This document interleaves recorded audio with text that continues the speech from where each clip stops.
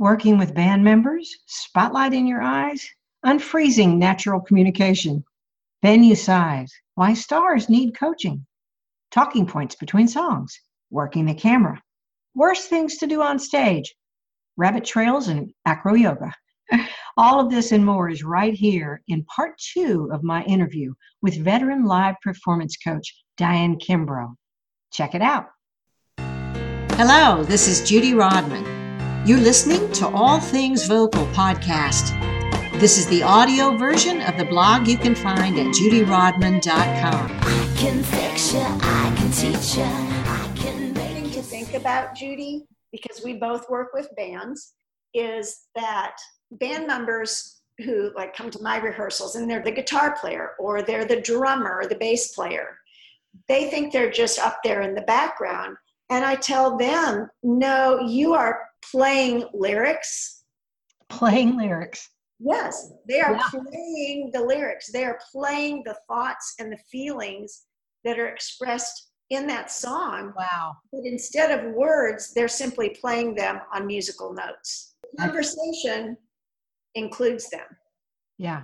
That's such a great way to put it. And that's what I mean by being authentic. I think it's authentic to the conversation. Another example I give students sometimes is, can you imagine being at the mall and you are, walking around and you hear this really intense conversation going on over there in front of one of the stores? Doesn't everything inside you want you to kind of slide over there and move your ear that way just to hear what's going on because it's interesting and you're curious? Well, that's what, to me, stage presence is it pulls the audience in just like that, like a magnet. Another thing that I've done when I was an artist, and I had trouble when the spotlight was in my eyes, and that's something a lot of new artists deal with. I think it numbs them out, like the typical deer in the headlights, right? What I've done is picked an atom in the middle of the whiteness about where I know the chairs are or where people are, and I interact with that little spot just like you would if you were doing an animated movie. And I try to interact with it and make it real for myself. And then I'll move the spot maybe over to someplace else on the other side of the stage or another part of the audience or maybe even the balcony. But that way I don't have to actually see them. I can pretend I see them. Sure. Well, I think we've all been in circumstances where we're having a conversation in our head maybe, or we might even be talking out loud while we're dusting the furniture. But right. Something isn't there. Right. We have just as much emotion in our voice. And we might even throw the rag we're dusting with across the room or something, but while we're working something out in our head, and we don't have to see that person to have that conversation and be fully engaged. And you know what's funny when I do that? I just realized it just now. My face is working. I'm using facial language because I'm actually out loud having a conversation. A conversation involves our body and facial language, which is what you and I help people do. Wow. Yes, but what's interesting about this, Judy, is every artist that we've ever worked with thinks that when they come on stage, suddenly everything changes and they have to do something different. Mm-hmm. And I see artists who come into a rehearsal and they're extremely animated when we're sitting and talking. And as soon as they stand up and the music goes on, they freeze. And they're like, I'm just not natural. I'm like, are you kidding? You just sat here and had a very animated conversation with me with an expressive face and tons of gestures. This is natural for you. You do it all the time. You have to get out of the fact that when you stand up and have a mic in front of you, that it's any different. All you did was stand up and put a mic in front of you. Right. But everybody is already natural at doing all of these things. We're not asking them to do something that is not natural. Yeah. How do you change your advice for people according to the venue in which they're going to be performing? Do you have some tips for them as pertains, say, playing a Bluebird as opposed to playing Bridgestone? Well, yes and no. First of all, I always ask people to do the arena show. I really don't have people practice doing the coffee house version. I have people practice the arena show, and here's why. Again, it's about expanding yourself and discovery. And so if you ask them to rehearse that bigger space, they're going to find things in themselves that they didn't know were there, that they can use in the smaller space. And when they're in the smaller space, they're going to literally be restricted by the physical space. For example, you can't do things in the Bluebird that you can do in the Bridgestone Arena. So you're automatically going to physically pull in and do things smaller. But if you rehearse the arena version, you will discover greater facial expression. You'll discover different things vocally that you will still keep and use to some extent in that smaller space. That makes all the sense in the world. And then the job becomes be present, be aware of where you are. If you were talking to somebody, 100 feet from you, you would use your voice differently than if you were whispering in someone's ear. Right. And nobody has to tell you to do that. You're not going to shout who's 2 feet in front of you. And you can't extend your arms that wide because you've got your band really tight around you in the smaller space. Right. Now, there are differences between performing live and performing for the camera. Oh, that's good. I do work with artists when they're doing music videos or when they're in a film, because the camera is able to capture things with close-ups that you don't get on stage. So that kind of animated face and bigger gestures are not often needed on camera. Plus, you move out of the camera's view, too, a little bit. I remember when I was doing a lot of the TV shows back as an artist, I learned to keep my head a little more still than I normally would. Yeah, everything is so magnified. Yeah, that's awesome. And also, you need to learn how to interact with the eye of the camera, right? Or ignore it. Exactly.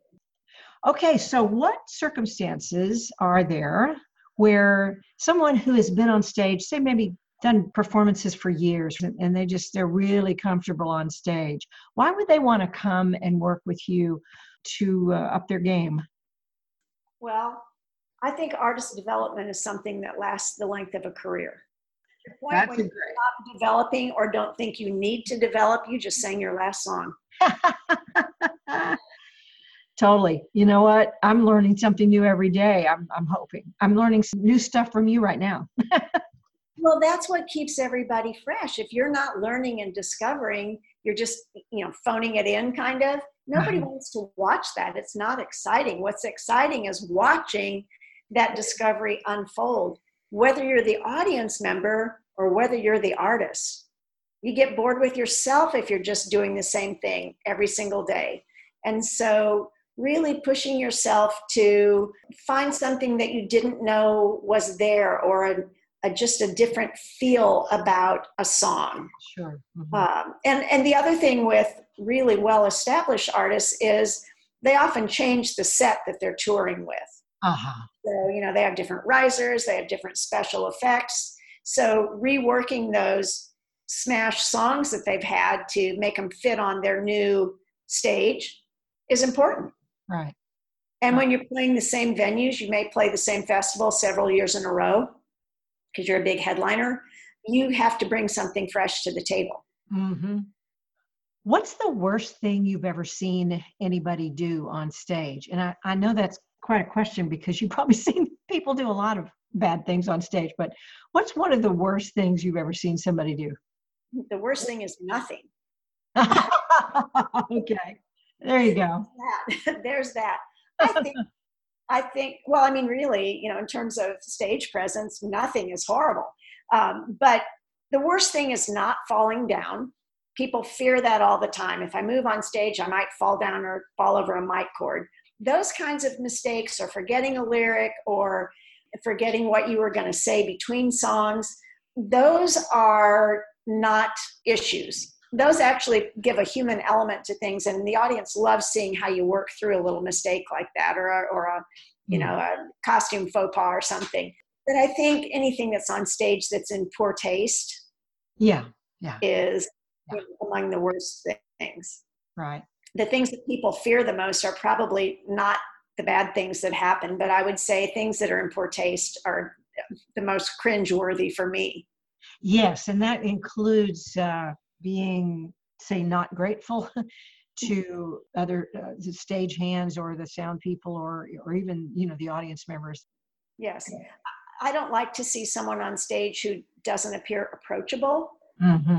me uncomfortable, and I want to see someone on stage that is that person that I'd love to go to lunch with afterward.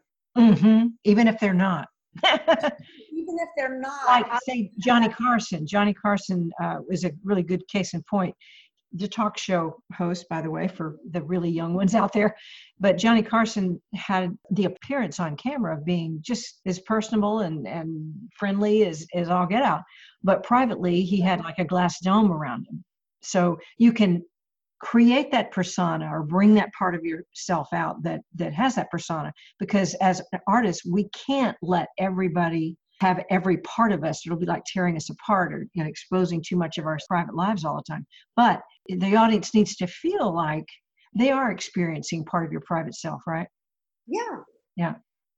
You got any tips on speaking? Go ahead. We were going in the same place. I'm laughing because you're speaking in between, and I was going to say, and that's part of the thing about what you say between songs, that banter in between. That's when you get to not play a role and you get to be you.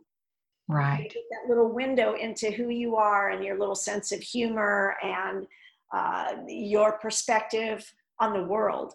Right. Just like you're talking to one person, right? It is. Mm-hmm. And that's probably one of the greatest anxiety producing things for artists is I don't know what to say between songs, because they can play a role and be, someone else when they're in the song. But boy, when they're between songs, they're all just hanging out there, all the world to see. And it's not lyrics that they've memorized. They have to figure out what to say next. And that can be unsettling for them. Mm-hmm. Mm-hmm. That's where it's having a little script that you can edit and vary at will is kind of nice, isn't it? It is. I like to have an artist have some structure to that, not that they can't vary that, right, but to plan according to what needs to happen in their set, where they're going to speak, and it helps them have a comfort zone if they have that mapped out, and they can have just a little bit of a sketch of what that might be. At this point, I'm going to say thank you. At this point, I'm going to direct people to my social media. At this point, I want to tell the story about this song. Mm-hmm. Or I need to interject something about, I had a funny thing happen this afternoon and I just want to tell them. Mm-hmm. That's good too. Mm-hmm. And when you work with people, you help them also decide when to speak and when not to speak, right? Yes, and some of that actually just fits into the common sense structure of mm-hmm. things. Mm-hmm. There are times, if you're playing with a band, that somebody in the band needs to tune their instrument or change instruments. And so, you've got to cover for that. You can't have more than 4 seconds of blank space on stage. Mm-hmm. And so you have to say something in those. All right, well, let me talk about you. What is your favorite hobby? I've seen some pictures that amaze me on social media of things that you're doing right now. Well, some people have a middle-age crisis and they go out and buy a Maserati.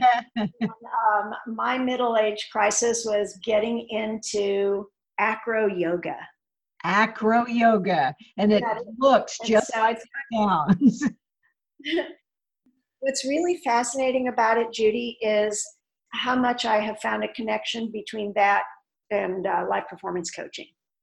Oh, wow. That's so funny that you say that, because everything I do, from playing golf to gardening or whatever, I always find some kind of parallel that goes along with the vocal world. So you do that as well with performance coaching. Right. So for people that don't know what acro yoga is, it is taking yoga movements and poses and throwing those in with some, I guess I would say almost like circus performance. So you're doing a lot of partner or group work, creating different shapes and different movement. And it can be kind of terrifying because you might be up in the air, you might be supporting someone who is twice your weight. There's a big risk factor in it and a big fear factor. And so if you see people doing things in Cirque du Soleil, it's kind of like that kind of stuff. Yeah. Wow. Just to get a visual on it. And so I had never done anything like that. Even as a dancer and choreographer, I had done some partnering and lifts and things like that, but nothing like what I'm doing in acro. And because I'm on the small side, I am a flyer, which means I'm the person that's up in the air. Right. And it's extremely exciting and exhilarating. And it has challenged me to find things within myself that I really had not been in touch with in a long time, which is a certain amount of courage and grit and overcoming fear factor, which helps me relate to artists who are dealing with stage fright and techniques for breathing through all of that, because sometimes when I'm 6 feet up in the air, upside down and backwards, and I'm balancing on one person's foot, I have to use all of those techniques myself. And I have learned a lot about trust, because when you are flying, you really have to trust the base is not going to drop you on your head. And when you are on stage, you have to trust the support of the system that's around you, your band and all of the technical stuff. Sure. You have to trust yourself. Yeah. And so doing a lot of these really challenging things in the past few months has given me a really refreshing insight into working with my artists. Well, I'll tell you what, if anybody's interested in seeing what Diane's doing, check out her Instagram, Diane Kimbrough, and check it out. Follow her, and you'll see. Diane, you are in great shape, is all I got to tell you. Oh, well, thank you. Yeah, I'm just now getting into yoga for the first time in my life. So between that and my tropical fish, I'm stopping for now. But they're both instructive. Well, I think it's really important for us to challenge ourselves to take on something we've never done before. I do because too. it will enhance everything else that we do. Yes. Who would you like to point to who is really excellent on stage? What show would you suggest that we go watch? Oh, goodness. Award shows are interesting to watch for artists because, first of all, they get to see such a variety of different artists. I would suggest you watch the award shows because you see a lot of different things going on, and you see people who are really successful at communicating with the audience and really not. And so that's an excellent thing. And you have to look at as many of the top selling artists as you can, even if they are not in the genre that you are in. It's important to look at those artists, really figure out what is it about them that the audience finds appealing. Mm-hmm. And it may be an artist that you don't care for their music, but if they're a big selling artist, you've got to figure out what's happening and what's making it work. What's the audience connecting to? Right. I want to go back to one thing that we talked about a little bit earlier, Judy, because I had another thought on it.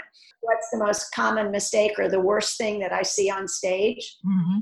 One of the biggest mistakes that I see people make on stage, Judy, is that they assume that the audience is seeing and feeling just like they do when they're doing the song. Huh. And that has to be rethought. If you think that someone sees things as you do or feels what you're feeling, you get the feeling that you don't need to do much because they get it.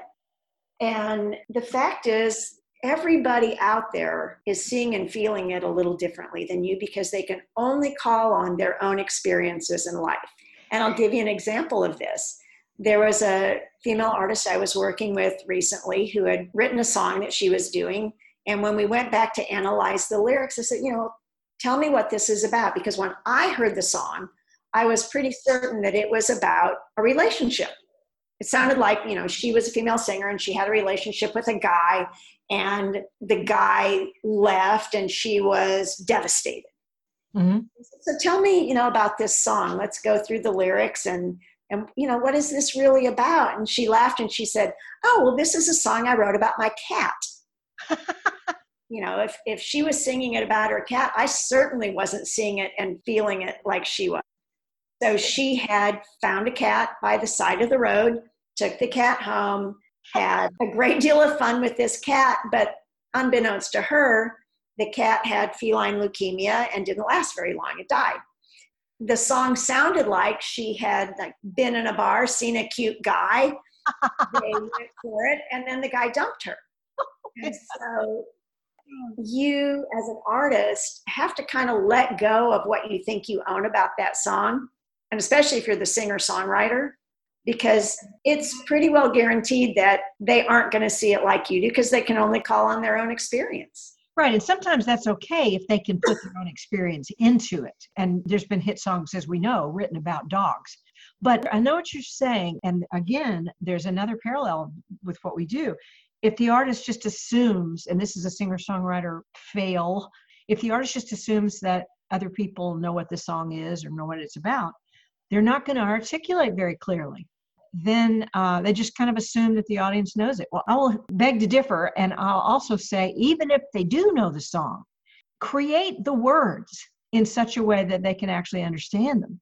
It's about what you make the heart feel, not about what your heart feels or knows that's required to elicit a response from the heart you're talking to and the audience, right? Oh, absolutely. Do you talk to your artists about punctuation? Oh, yes. Sometimes I'll absolutely say, can you give me a comma there? And that doesn't necessarily mean to breathe there. It means to re-pull the next line, like they're two separate thoughts rather than a run-on sentence. Absolutely. Is it an exclamation point? Is it a question? Is it a statement? Absolutely. Yeah, that's something that I find that I really have to reel them in on and make them stop and think about that, because they're singing and they're not seeing the punctuation. And I always give them the example of a great book that that Jerry gave me, and the book title is Jerry's your husband, the incredible guitar player Jerry Kimbrough. Plug for Jerry. Okay, so what? And the title of the book is Eats, Shoots, and Leaves. I said to the artist, okay, this is the title of a book. What do you think it's about?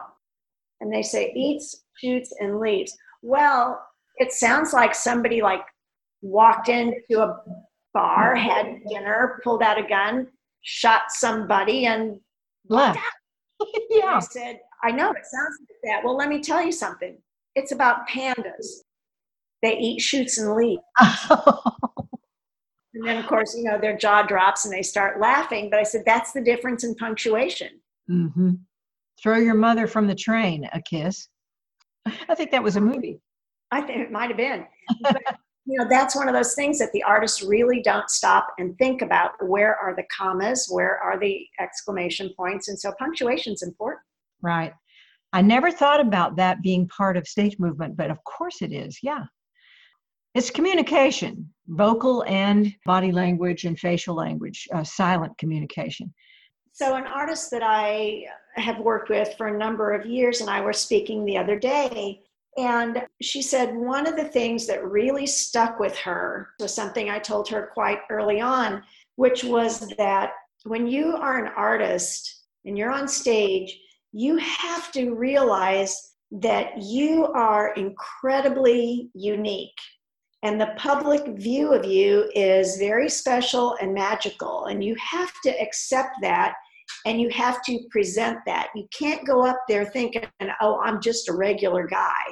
Because as a recording artist or an entertainer in the public's eye, you're not just a regular guy.